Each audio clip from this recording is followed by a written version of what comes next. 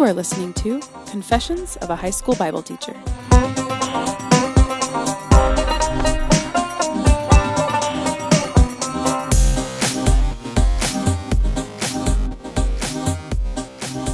Hey everybody, this is Christopher Seals, and sitting right next to me is...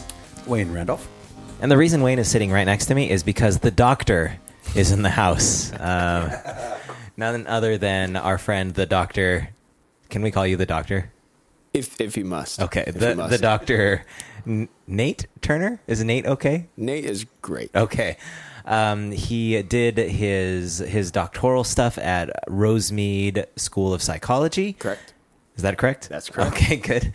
And he is practiced in both clinical and the forensic fields of psychology. He's got a lot of experience under his belt. And as a result, we really wanted to pick his brain on the issue of parenting and attachment and the relationship between parents and kids, because naturally, Wayne and I have a vested interest in that sort of conversation. Yeah, we not only are parents ourselves, we have parents. I guess I shouldn't talk about Always. them. Yeah, I am still someone's child. That's weird.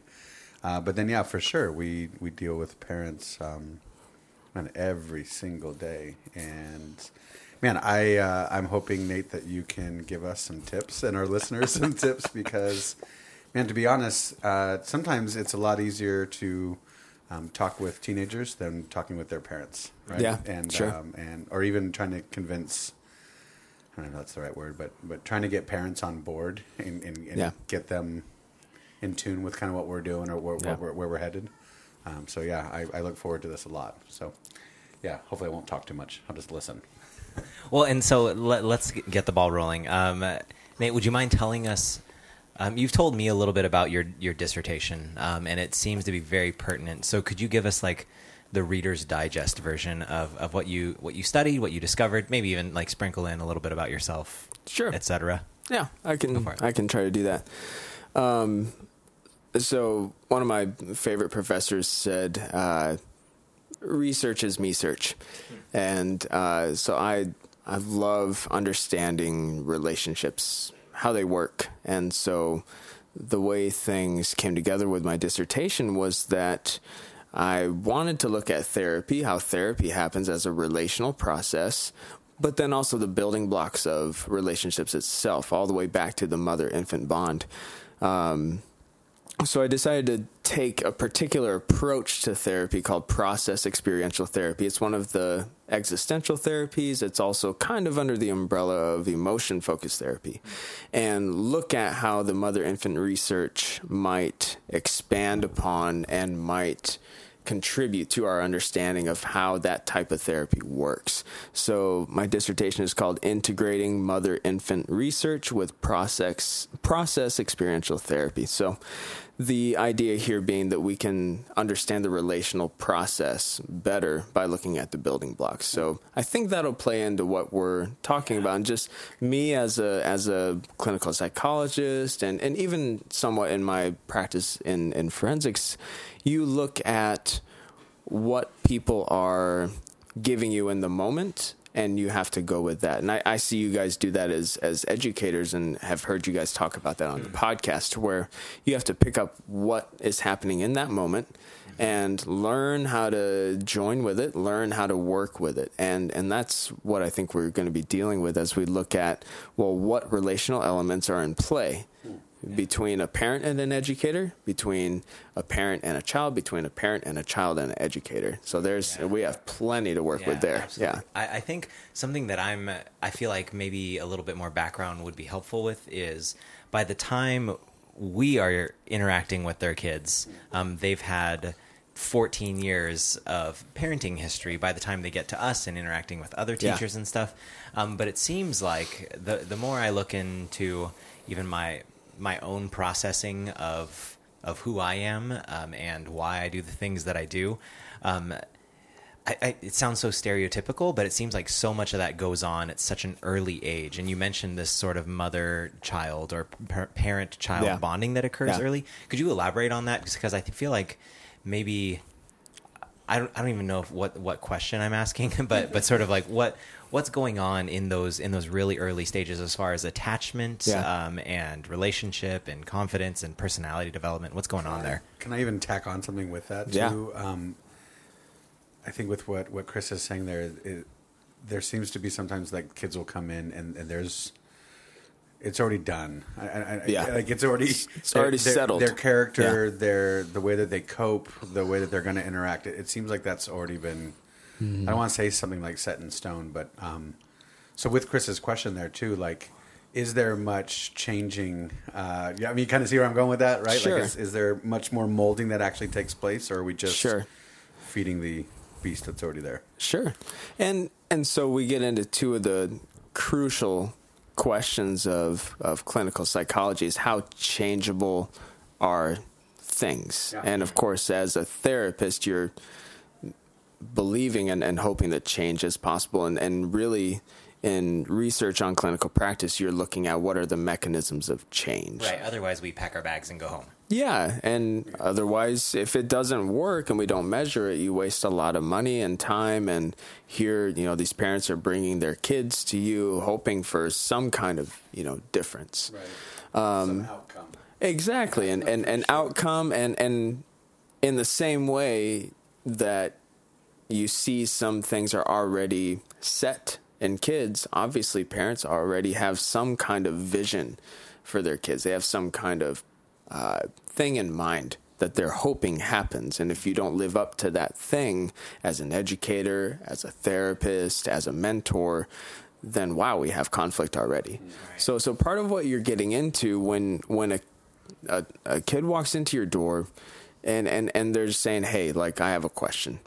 And you're already perceiving, okay, they have a question and maybe they're nervous to talk to me about it. Well, where does that nervousness come from, right? And so part of what attachment is, I like the terms used by, so the primary researcher that I reviewed in my dissertation, his name's Ed Tronick, done a lot of mother-infant research. Can you say his name again? Yeah, Ed Tronick. That's like, I have so many jokes about like some hipster band. Or I was going to say, it sounds like one of the conferences that we go to, like where it's all like technology. Like, welcome to the Ed Tronick conference where we bring electronics. It sounds pretty hip. I mean, he's a pretty cool guy. I'm sorry to clown his name. So his last name is Tronick. He's got tons of good stuff. One of my favorite things that he gives is called relational fittedness and thickness, which it gives this existential body to a really technical process that a relationship fits because you develop it, right? It fits because you have habits, you have patterns, and then also the thickness develops through just repetition. It develops through you build layers of that relationship. So that's part of what is walking into your office is this fittedness and thickness that your teenage, pupils have developed with their parents. Now, another term for that is transference, right? In the sense that they're seeing somebody standing in front of you, which is usually some kind of parental image laden with typically a lot of negative things that may not be solely attributable to the parent in reality, but they are nevertheless going to see you through that image, through that lens. So that's part of walking in. Before they even ask questions, that you don't stand a chance. They already look at us, right? Oh, so we just had like the beginning of school, right? We're going into week 2 next week, I think, or week 3. I'm already trying to forget. That sounds horrible. No, so in my mind, and a lot of teachers, right? It's like, okay, new year, and we all have these ideas. Yeah. Okay, I'm going to do this different. In our minds, Nate, a lot of us think that we have like this blank slate when students walk in, right? Okay, this is the first time they're seeing me. Yeah, got to make sure my beard looks good, right? I mean, and really, like, I got to make sure that I'm kind of, in essence, like wooing them. I'm trying to get them to buy into me because we're going to be together for a year. So you're telling me that this blank slate that I think that they're coming in with is is probably a more of fallacy. it's probably more of a coping mechanism for you as a teacher. Whoa, bro! Hey now! Whoa! Well, you guys have to say goodbye. Join us next week for yeah. Well, Yeah. well, you have to say goodbye every year. I don't know how teachers do it. Right, you have to say goodbye every year, and then how do you It's weird, say dude. hello again every year? I mean, as I think coping mechanism that we'll probably have a podcast on We that. can leave we'll it at need, that. We'll need you. Yeah. Well, we'll probably need you to We'll come back bookmark because that. we do have. That sucks. it does. Yeah, There's- it's like new there's- family. It's like new family every year. Yeah. or How every do you 4 grieve years, that, right? Yeah. And how do you step into a similar space with a new set of people, right? At least I have the privilege sometimes as a therapist and clinician to have a planned goodbye, which is one of the unique gifts of therapy, that you actually have a planned goodbye. When do we have that in life? Yeah, we just give finals and grades, and then it's done. Yeah, you just judge Our them and they go. relationship. Yeah. we here is the grade for our relationship, and now you're out. So okay, we digress a little bit. So you say just when they're coming in, the way they interact with us. Fittedness and thickness. There's Like those fittedness and concepts. thickness they have already developed with their parents, with their aunts and uncles, whoever's raising them, whoever they've been formed by, and so they carry these things inside. This is how I do relationship with adults. This is how I present myself. This is how I protect myself. This is who I conceive of myself to be. So that's part of what comes into your office. And so the attachment aspect is, yes, an emotional bond, but what's the nature of that emotional bond? Right. So emotional bonds form through small processes of mutual regulation, right? Do you get me? Do you get what my intentions are? Do you get what my feelings are? Do you get what my thoughts are, right? There's different relational elements. So these are kind of the building blocks of attachment. So they bring these into your office, into your classroom, and so do the parents, right? So then we have tons of relational elements in the room. And you as an educator or me as a clinician, we're trying to sort out, well, what can actually be addressed and what's the most effective one to try and address, and where do I take it? And how?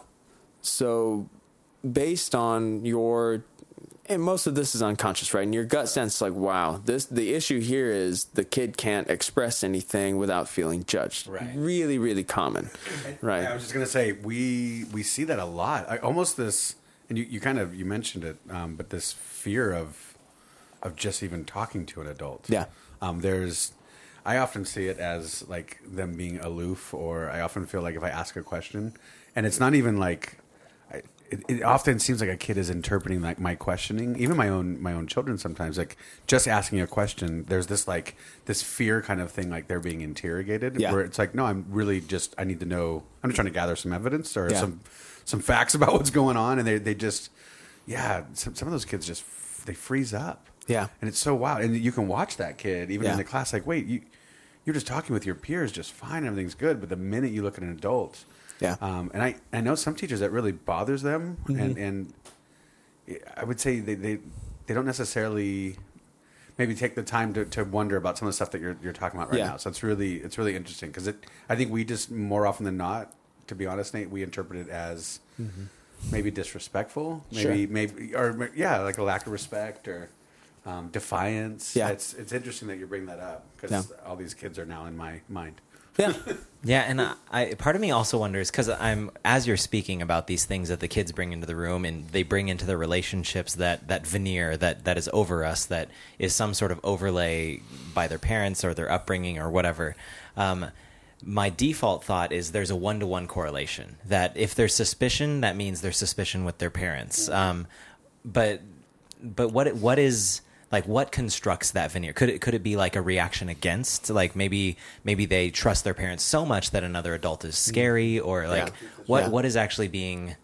Because when we originally were talking about this episode, the terminology that gets thrown around a lot is helicopter parent, and depending on the educator that you talk to, helicopter parent can mean totally different things, right? Because some people's definition just sounds like good, active, aware, conscious parenting. A parent who knows where their kid is. Yeah, and that's not necessarily a helicopter parent. Right, and so I think that helicopter, like, might be okay in some way. Like naturally, my daughter's 2.5, and if I don't helicopter her fingers in an electrical socket, or like she's trying to pull the dog along by his floppy ears or something, so I need to helicopter in some cases. But then there's also sort of a pejorative sense in which it is used, where it's like helicopter parent is like the overbearing, I need to protect my kid, everyone else is the enemy, my kid can do no wrong. Always present, even when they're like 17 or 18 years old. They always need to be, especially when they're 17 and 18. Yeah. Right. I mean, I think that's where it starts to kind of, I don't want to say freaks me out, but that's where I start to get a little more concerned watching that, because part of our job as educators is not just getting them ready for a test and to pass a grade, but it's helping them, at least in my mind, especially as Bible teachers, helping them to become more human, right? And to become human with your mom still holding and feeding you through the umbilical cord might not be development. Yeah, and if there is this like whatever the definition of helicopter parent is, if there is this like sort of overbearing closeness that is suspicious of those who are outside of the parent-child relationship, like what does that bring into the room? What veneer, what lens does that cast over the teacher-student relationship? Okay. Maybe even where does that kind of come? Not in, like you can't talk about thousands of students and say where does all of this come from? But like, what are some potential places that this can arise from, and all that? Yeah. So, and you might have to bring me back to the original question, because I have a couple things on. This is a little bit of like an agenda of correcting some misconceptions about psychotherapy, about psychology, especially in the Christian community. I remember going to a Christian-oriented graduate program, and there was some concern, do they actually teach the Bible? What do they actually teach? And, the heritage of psychology being all the way back to, most people attribute it to Freud, who was, well-proclaimed atheist. And so there's a lot of baggage when Christians approach psychology in general. And I think one thing I really want to get out there is that parent blaming and parent shaming is not an answer. It's not an excuse, and it's not really a productive direction that any of us wants to go. When we look at development, we're looking at a child's development. We're also looking at a parent's development as they parent.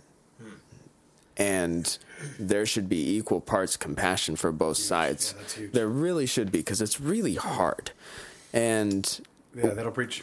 Yeah. When you, I mean, right? Yeah, I mean that's it. Like I've got 2 kids, and my son is in a new stage of life, and I'm finding myself like, yes, the relationship is there, those boundaries and all that stuff is still there, but like learning how to interact with him, I'm just learning as I go as well. So yeah, I would like, that makes sense. I would like equally. Yeah, shown grace. Yeah, thanks. And you, like, one thing that I think a lot of parents intuitively know is, I'm going to go back to Ed Tronick for a second, is this hypothesis that stress builds character, but optimal stress. And so what is optimal stress? Optimal stress is like the next thing you can get. It's not so beyond your developmental capacity that you will fail and experience despair, but it's challenging enough that you will grow, that you will experience and develop a sense of, the word that he uses is effectiveness. Effectiveness. This is kind of the idea that kind of a I can do it type of sentiment, right? So when stress builds character, you allow the next step. And the other idea I really love, this is more from emotion-focused therapy, is scaffolding, right? So you scaffold the process. Right. It's kind of like tying a small stake to a tree. You want the wind to blow. You want the wind to blow. You want the roots to go deep. But you're going to get rid of that stake when the tree doesn't need it. Right. You're not going to continue to, back to what we're talking about, you're not going to continue to hover in a way that limits the child's exposure to optimal stress. Yeah.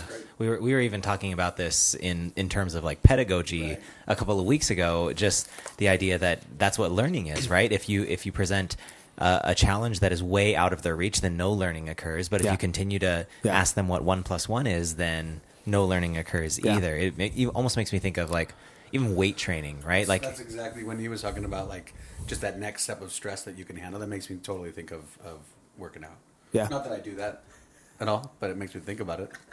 Thought that counts. Yeah, well, and that's like you can tear a muscle, and that's not going to do anything other than like make your muscle shrink because you're going to have to wait till recovery. Yeah. But if you tear the sinews just enough, then some growth might occur. They build. Right. That's that's good. That's good. Cool. So the question implied is, how do we detect the next step of growth for this parent-child dyad, for this this coupling of two people, wherever they're at? Are they at some sort of impasse? Do we need to grease the gears a bit? Do we need to inject some empathy into this situation? And I guess what I like to start with when parents are stuck, especially parents of younger kids, is like, hey, what's normal in parenting, according to the research, is a 70% mismatch, a miss in emotional state grasping and recognition. 70%. So you only have to get it right like 30% of the time for optimal development. And that, because we usually try to get it right 100% of the time, right? We want to be perfect. Yeah, and I hope all the parents out there like literally just did like a sigh of relief right now. Like, oh, okay. Maybe I don't have to beat myself up as much, huh? No, okay. Yeah, definitely not. Yeah, thanks.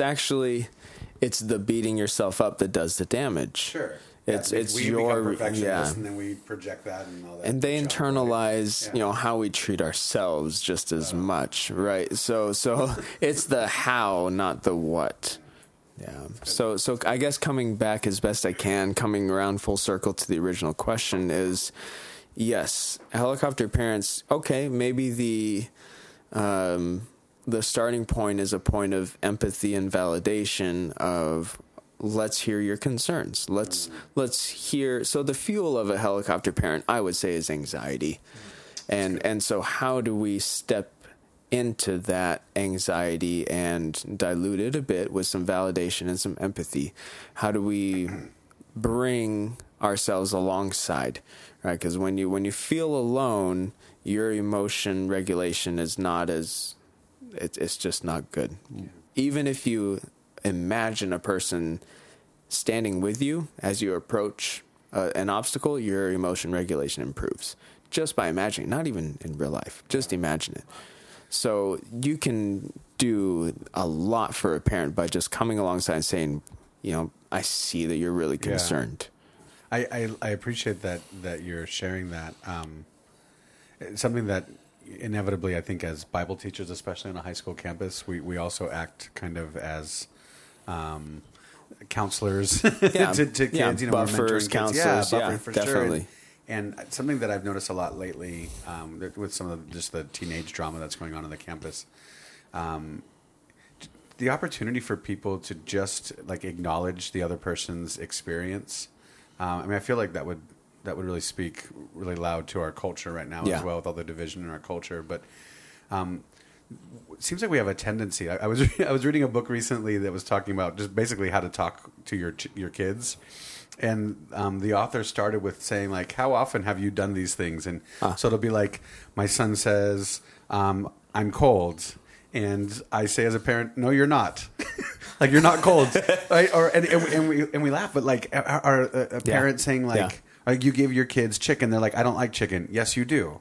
And this idea of, like, we don't even validate where they're at. We actually telling them, like, no, your understanding of reality is false. Let me tell you what reality is. Yeah. And so I just feel like that speaks volumes right now. Just whether or not I agree with you, but just to say, hey, you know what? I hear you. I hear that that's your experience. Yes. And so, Nate, I even just start there. Like, that's a great one for us, I think, as educators, because we do. If we really think about even like the timing that we're going to interact with parents, usually it's going to be after the school day. Yeah. Right, we've had a long day. Maybe we're doing emails. Yeah. Maybe finally you can talk to a parent, and that's such a good one for us to remember. Yeah. Like, empathize, acknowledge their experience. Thanks. That's a nugget for sure. Yeah, in addition to the empathy, the necessity of compassion that's there. Right. I'm specifically thinking of like our field in particular of Bible and theology, and the type of parents that would send their kids to a Christian school where they can be taught theology. A lot of times they care about theology, and this is a very important, I guess, like identity anchoring subject. Yeah. And so then without fail, there's going to be a point where the parents' ideas about God, about Scripture, about life is going to differ from my view. Right. Yes. And if I voice that or say that or even subliminally communicate that, and the kid picks up on that, right. as the kid is, as our students are developing their own sense of ego and self, now there's this new sense of conflict in this parental-student relationship, and who's to blame?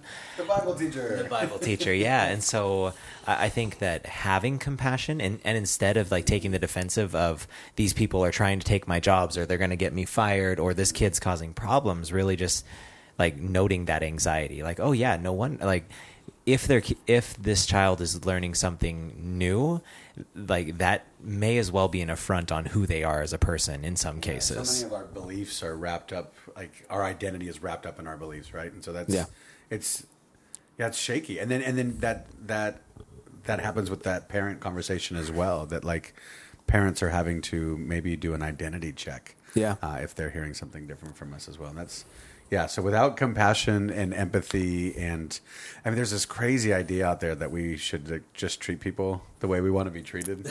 It's wild when you actually put that into practice. Yeah. So, okay. That's not fake news, actually. That's real.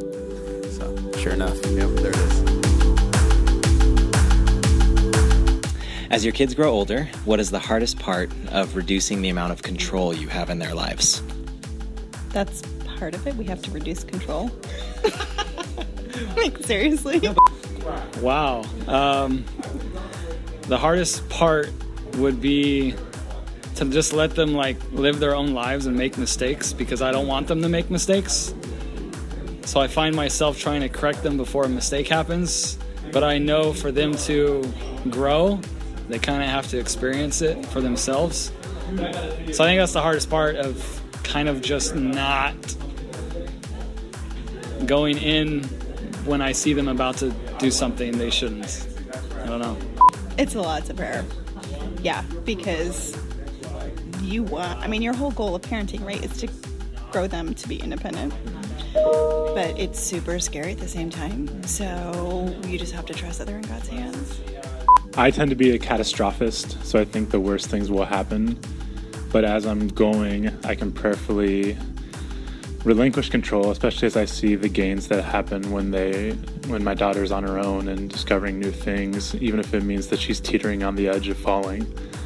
Just trusting that she knows the boundaries and she learns from her experiences when she does fall, and that it's not going to be death that happens when she falls.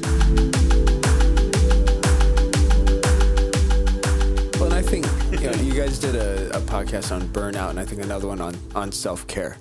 And thanks for being a listener. Absolutely. Subscribe, everybody. It's rad. Plug. If you don't have space within yourself, compassion for yourself, if you haven't created and invested in some sort of loving space and curated that within yourself, do you have that to invite someone into? I don't think you do. And I think, within the therapeutic relationship, that's something that's so sacred and so important to me, is what I try to invite someone into. Now, if they step into it or not, that's their choice. Some people are ready to, some people are not.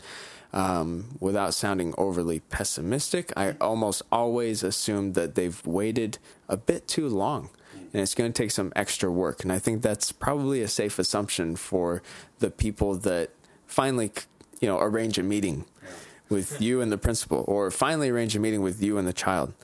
Wow, it's really gotten pushed really far. So the first step a lot of times is a lot of validation, and validation does a lot to de-escalate the emotional arousal and bring it back into an optimal stress level. Well, let's wind this down to something manageable. Let's wind this down to, okay, maybe we can't do homework every night for an hour and a half like is expected, but maybe we can share what the assignment actually is, so that it's at least shared. Back to this thing of like, as long as you have somebody with you, or even imagine it, it helps.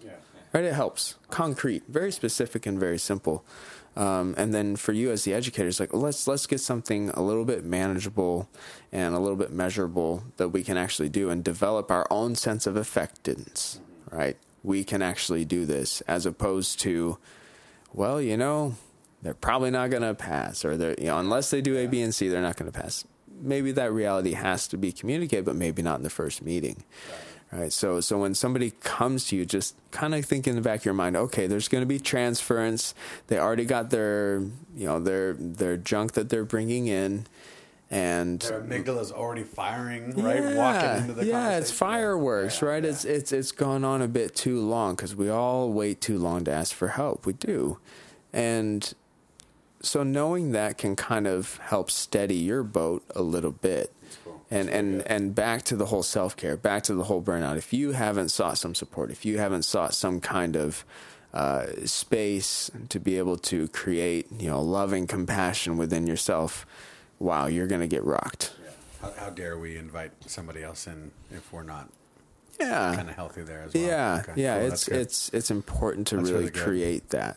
That's really good. I actually even coming into the podcast in my mind, as we talked a little bit beforehand, I had some ideas, and even just the couple of things that you're saying, I'm excited to even just put those into practice already. Like just being a little more sympathetic up front. Because on the other hand, very often as teachers, if we have that parent, and whether we like it or not, we talk about those parents, right? We all know about, here comes that parent. Sure. And I think a lot of us, not just talk about me, I think I when I am going to interact with that parent or those type of parents, I start running this list in my mind of like things that I'm going to do to interact with them to protect myself, so to speak. Yeah. So I'm saying I already get defensive. Yeah. I'm already prepared for the attack or the onslaught. Yeah. And so the question, so to come in with my guard down. Yeah. Right, if I want that from them, that's kind of what you're saying. I gotta try it for myself first. You have to let your guard down enough to be able to create an invitation, not to be taken advantage of. Right. Sure. Yeah, and so the question would be, you as Wayne and you as Chris, how do you create an invitation? And how do you shape the space? As the professional in the space, how do you shape it in a way that it does something good for the student, it does something good for the parent? So once in a while, in working with an adolescent client, they would finally be willing to have their parent in the session. And that's a big step. It really is. It takes a lot of preparation and a lot of orchestration. And you have to catch some bullets. This is something we talk about in emotionally focused couples therapy. Anybody looking for resources, Sue Johnson is the emotionally focused couples therapy, as well as Les Greenberg. Catching bullets kind of means like those little passive-aggressive comments. You want to catch that because those are going to be activating remarks, and parents and students are going to do this to each other left and right. Can you give us some examples that maybe... Let me try. Sorry to put you on the spot. It's sometimes it's nonverbal, and sometimes it's just blatant passive aggression. It's like, well, the other night when homework was supposedly done, right? Okay. Yep. And you told me it was done, right? There's kind of a head nod, there's kind of a knowing glance, and what you'll see in your student is a downward gaze or a folding of the arms, or a hunching of the shoulders, like the dog that kind of the tail starts to go between the legs, guilty dog look. Yeah. But what's happening inside, right? Shame, guilt, and anger is going to follow, right? Yeah, and so as if I put it back into a therapeutic context, if I don't catch that in some sense, or at least say, I hear that perhaps you're pretty disappointed that there wasn't more truthfulness, right? Because the parent wants truthfulness, right? So you're helping actually say the words that they're somewhat coding. Yeah, you're kind of decoding the message. Okay, so I get that there's some frustration on your end that there wasn't more truthfulness, and also over here, let's rewind that a bit. And so I want to make a space for the student or for the client to speak and to refine that voice, because they've just been shut down. And if I don't say something, I'm actually losing ground, with my client as far as the rapport, right? So there's a bit of a delicate dance there. Yeah, because I guess in their mind they're saying like you just let that happen. And like also you set me up. Yeah. You told me it would be okay. You brought her in here or him in here. Yeah. And look, it's just all the stuff we've been talking about for the last 3 weeks. And it's all the same. And so when you invite a parent in, expect the same thing to happen. Expect to just see the child's reality. Now let me ask you a question there. And I would say maybe luckily for Chris and I, we don't necessarily get in a lot of like parent-teacher conferences. But we've been in some for sure. Yeah. As an educator. Yeah. What is our role? So like in a therapy session, right? I mean, they're hopefully they're there for that, right? So that happens in front of us. What's something as educators, maybe that you can give us a tip or something that like, how we would navigate that if we witness that in front of us? Because I know if a student does that to a student, sure. In my classroom, we have respect agreements. We have these like talks. I can address that. We can talk about that later. Yeah.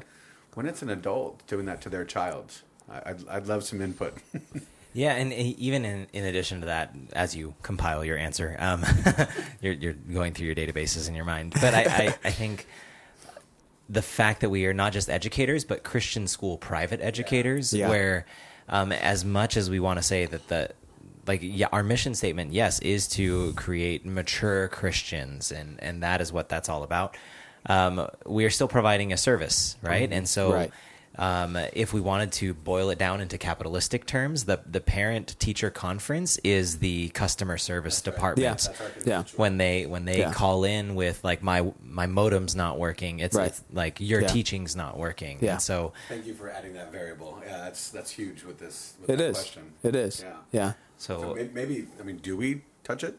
Do we navigate it? Or do we?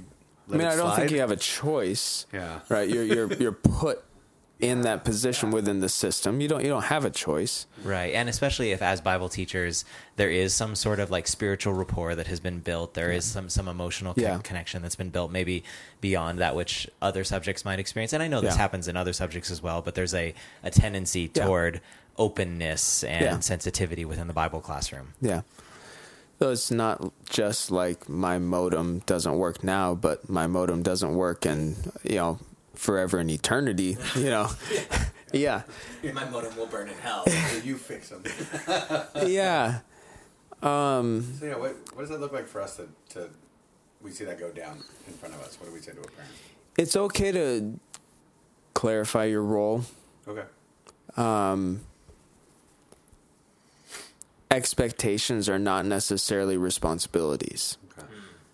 And that's the first pitfall that's unconsciously created, is that my expectation creates your responsibility. And it's not true, and it is counterproductive. And especially if that expectation is not verbalized. Yeah. So I like that, like what you're saying. It's almost like just kind of like before a good conversation, defining our terms. Yes. Like defining the roles, why are we here, and what is my role. Yes. Yeah, that's seems like we can avoid a whole lot of mess. It's like, this is my number. Yeah. This is where I stand.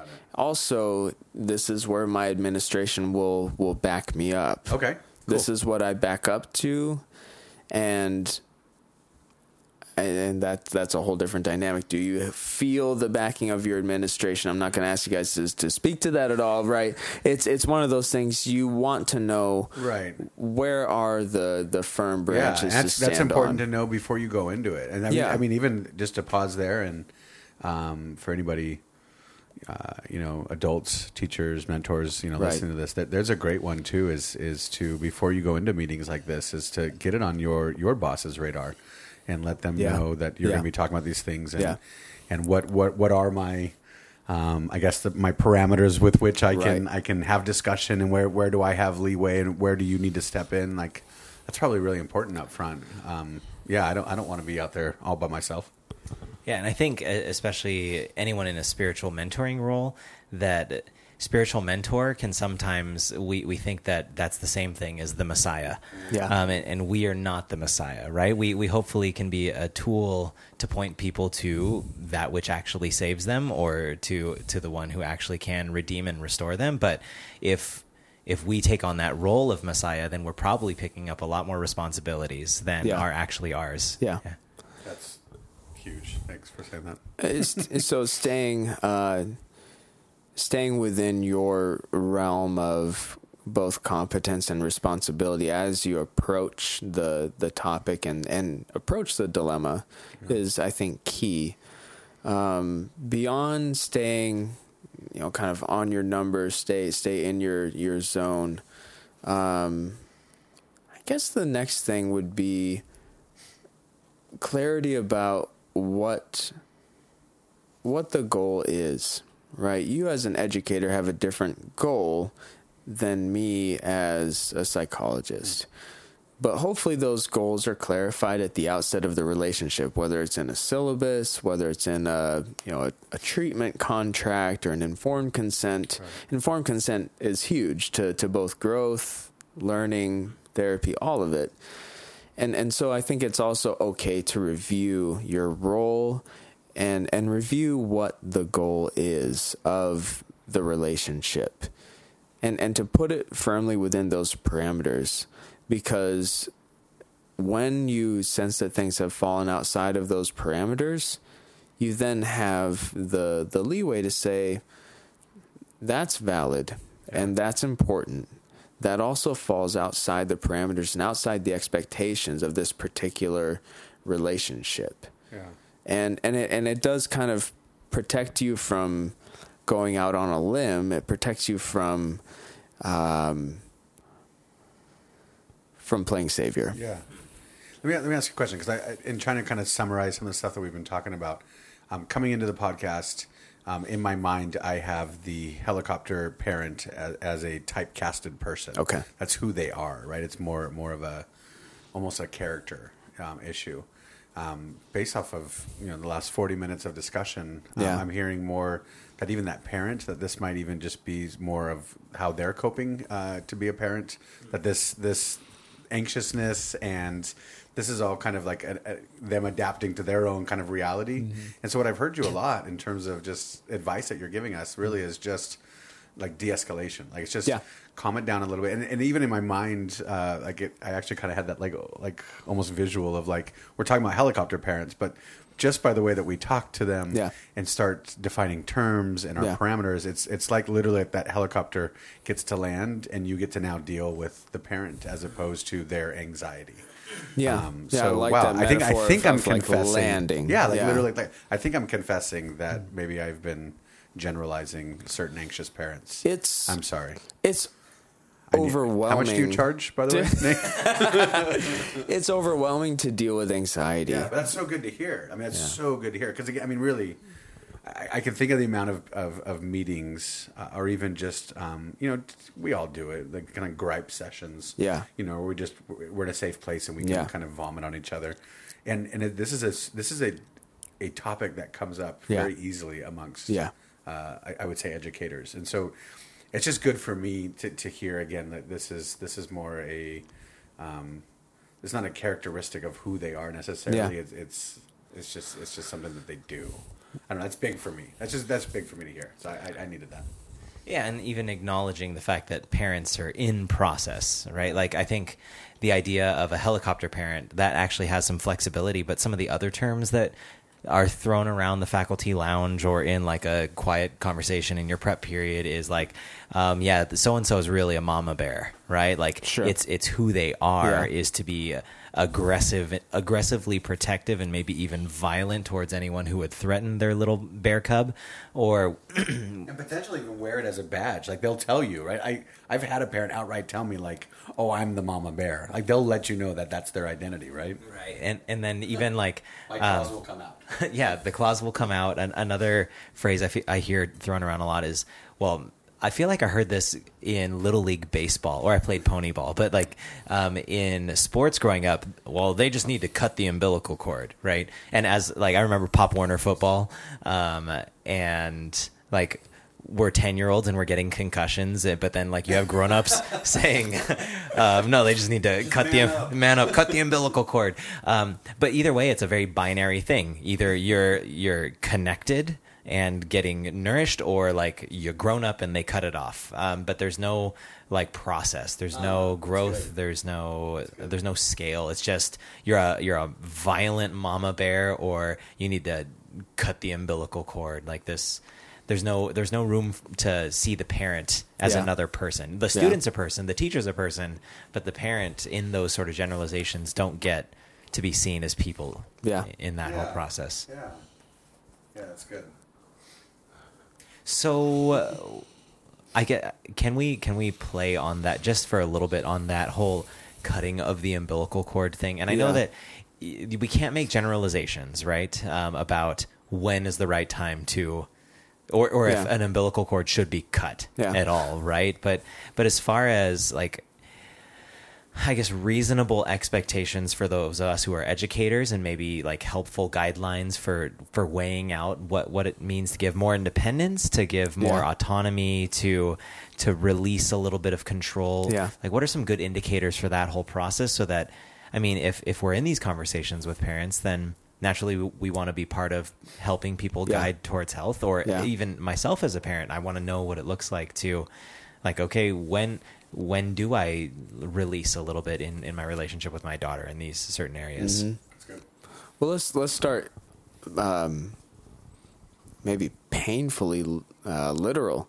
What does an umbilical cord do? What does it provide? I mean, nourishment. I mean, it's the lifeline. And so a little bit back to kind of our previous paradigm of this stress builds character. If you're constantly plugged into this lifeline, when do you become your own lifeline? When do you start to draw from the environment the nutrients and the relational input that you need? And when does stress build character, right?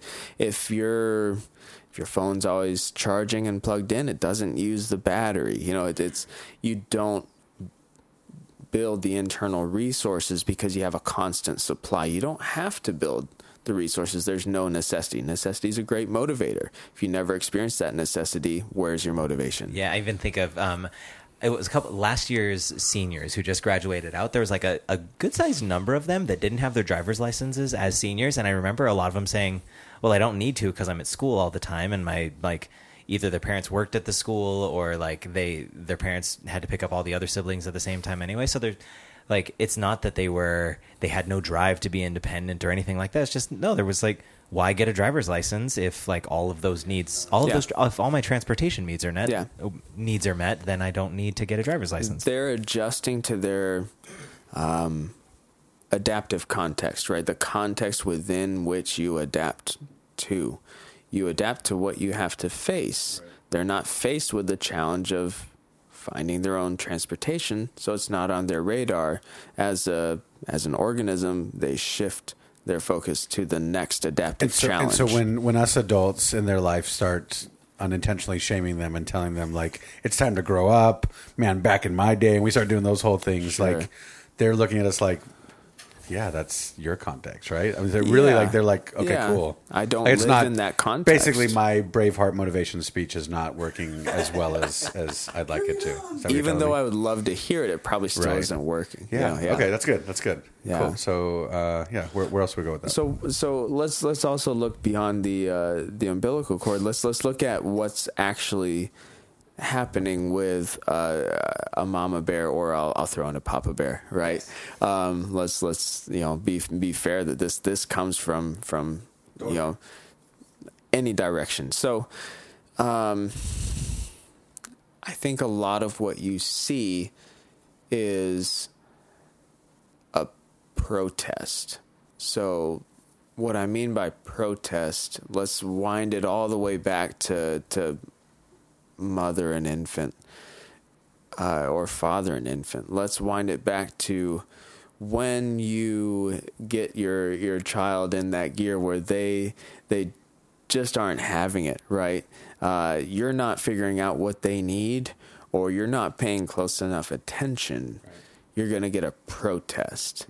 And that persists into adulthood, right? Or if you fail them long enough, they may avoid and withdraw. Got it. And that's, giving up, that's despair. So I think a lot of what is actually going on with helicopter parents is actually going on with Mama Bear and Papa Bear's protest. Protest, in some ways, I can approach this from psychotherapy. It's easier to work with because you have energy there, you have engagement there. You got to find an energy of your own to engage it and meet it, right? So you might have to come a little bit more alert and a little more energetic to be able to raise to that level and match it. Now, protest is there to get a reaction. Typically, protest is in response, and let's talk about this. The elephant in the room is marriage, right? Yeah, totally. Right. So when one partner withdraws, the other one's going to pursue. Yeah. So pursuing, protesting, right? In the most negative sense, we call it nagging. And I think probably educators experience this at times. The nagging emails or the right is well, what have you done about this and what have you done about that? Right. Okay, so what is protest designed to do? It's designed to change a situation. What is avoidance designed to do? It's a little more complicated. It's designed to dial down the interaction. Avoidance communicates the message, this is too much. This is overwhelming. Right? We have basic emotions, mad, sad, glad, disgusted, these different ones, kind of basics, but also we have relational emotions, feeling connected, feeling close to, feeling away from, feeling overwhelmed. So when you have a mama bear or papa bear come into the equation, you're experiencing protest, you're experiencing someone who wants a situation to change. So it's coming from this internal sense of this is not right. So that, if possible, needs to be named, and you don't necessarily have to name it. Right. If you can, great. Right. It's actually on them as the adult to name it. Right. So if I were in your shoes, I'd say, you really want something to change here. Let's talk about what that is. Yeah. Help me understand what that is. Yeah, and earlier you mentioned sort of matching that energy. Yeah. Like maybe I'm seeing this wrongly, but. Well, I know I'm seeing this wrongly, but the first image that came to my mind was like, so when they come angry, you get angry back. Okay. But I'm pretty sure that that's not the kind of energy you're talking about, especially in the whole idea of naming it. And like, there's probably another type of energy we bring to the table, but can you help flesh that out for me? Because I'm having trouble knowing how to. Yeah. If they're way up and away with anger, with very demonstrative, gestures and all of these different things, and you kind of give them this demure, very passive, wow, you're really upset. You're going to get more of it. Yeah, I'm upset. You're not, you're going to get railroaded. You're going to get railroaded. So raise just below their level to the extent of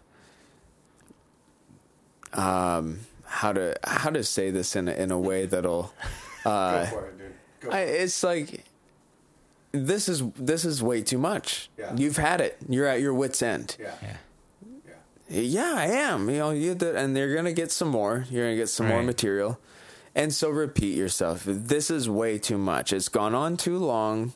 You're sick of it. You can't stand it. Let's talk about what it is that you can't stand. So in matching them with the energy or with that same kind of power, it's not matching them in terms of force. It's matching them and coming alongside. Yes, right? Exactly. So I'm speaking your tone to let you know that I hear you. You're not matching the content. You're matching the process. And you're this is about marriage counseling. You're matching, but a half a step lower, right? You're still de-escalating, right? But if you're too far off and you're de-escalating, that's going to come across, pejorative. It's going to be condescending. It's not going to work at all. When my wife and I, my queen, man, when we first got married, and we would beef in the beginning, I'm really mellow, and in my mind, I think of it as in terms of energy. Like, I don't know if I necessarily want to use this much energy just to tell you that I'm mad. And so I did this stupid logic thing in my mind. Yeah.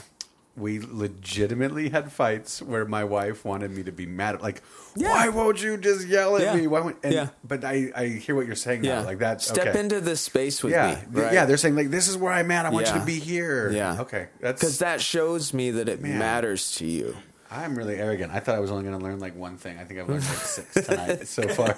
So, wow. We all want to know that we are known by the other, Yeah. exist in the other's mind, That's it. matter to the other, and That we're we heard, feel right? felt. Yeah, validated. Yeah. And what I love about that, Nate, is that I mean there's congruity there, right? Like you mentioned that earlier, Yeah. like the way that we talk to somebody, and so you're just telling me like continue to do that. Yeah. But you're in essence almost maybe kind of mirroring the other person. I know that's the type of flattery, right? Like that we.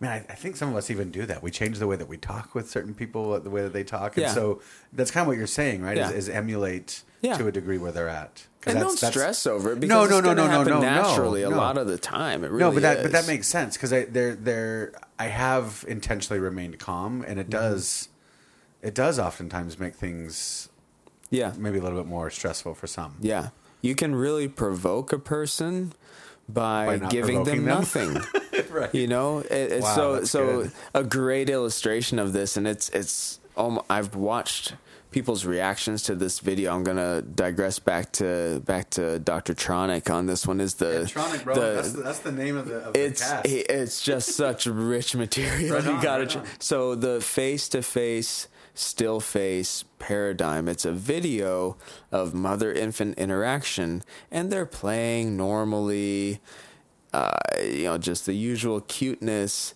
and then the mother briefly looks away, she comes back, and she's blank. No interaction, no facial expression, and you watch this on, it's on YouTube, and you see the infant's protest, and then you see the avoidance. And it's heartbreaking. Wow. In the space of maybe 30 seconds, the infant goes through all of these attempts to re-engage. Let's get this back on track. Let's get this going again. Yeah. Right? I'm like, hey, like, look at that thing over there. Let's do the play thing again. Where are you? Is essentially what it's, where are you? And when I can't find you, like, I'm done. Wow. I can't take this. And it's powerful. I've mentioned this in some other podcasts, but when my wife had a brain tumor and it was traumatic, for everybody involved. But my I remember son that. was, you were Yeah. around. My son was like 4 or 5-ish at the time, and we quickly got him into therapy once mom was home, and we actually did reconnection therapy. Yeah. That was the whole program, or what do you call Sure, it? the treatment. Yeah. And it was so like just in what you just shared right now, like my dad heart, like you hit it, bro. It was like, oh yeah, that's that attachment is everything. And that was such an interesting therapy for us too. Where literally my wife and I just learned some different little cues and different little things to let Noah know that we were in tune with him, that we were with him as he was playing. And the therapist, I just remember she would say, like, you don't have to ask him about how he feels about mommy and about hospital and this and that. You just keep reconnecting. Yeah. And she said eventually he'll just bring it up. And no joke, like almost like to the year, bro. I mean, you know these kind of stories, right?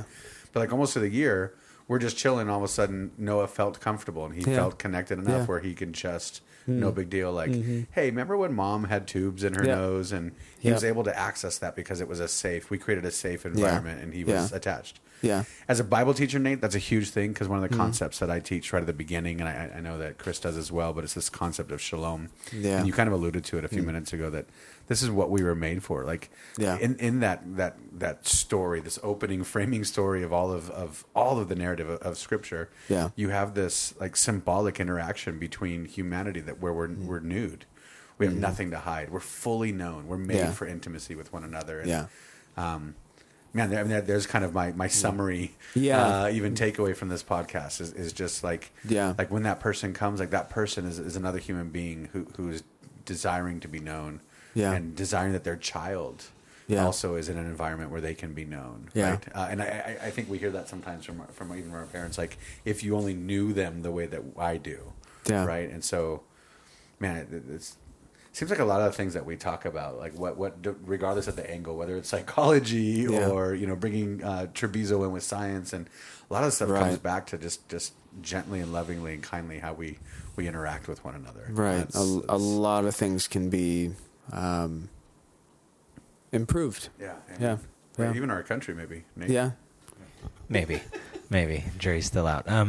We've talked a lot about the teacher, parent, student triad, like what's going on there. Yeah. But I think maybe I know that a lot of our teacher listeners are also parents, and our ministry people are also parents, and there's even just some parents that listen. And so maybe a final thought. Could you just speak like maybe directly at the dyad, the parent-child relationship, and maybe what it means?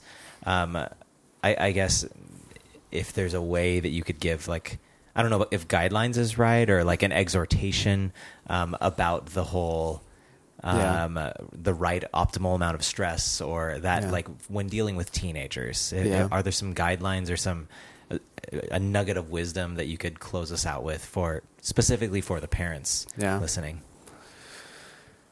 Yeah, that's a tall and important, I think, order and task. I guess the thing that's been rattling around in my heart is don't feel like you have to be a therapist, right? Don't put that on yourself. That kind of pressure doesn't do good things to the actual interactions. It really can make it calculated and forced and shame-ridden and sterile. It definitely can get sterile, because therapy at its best is not sterile, and neither should parenting nor educating be. It should be soulful. It should be authentic and rich.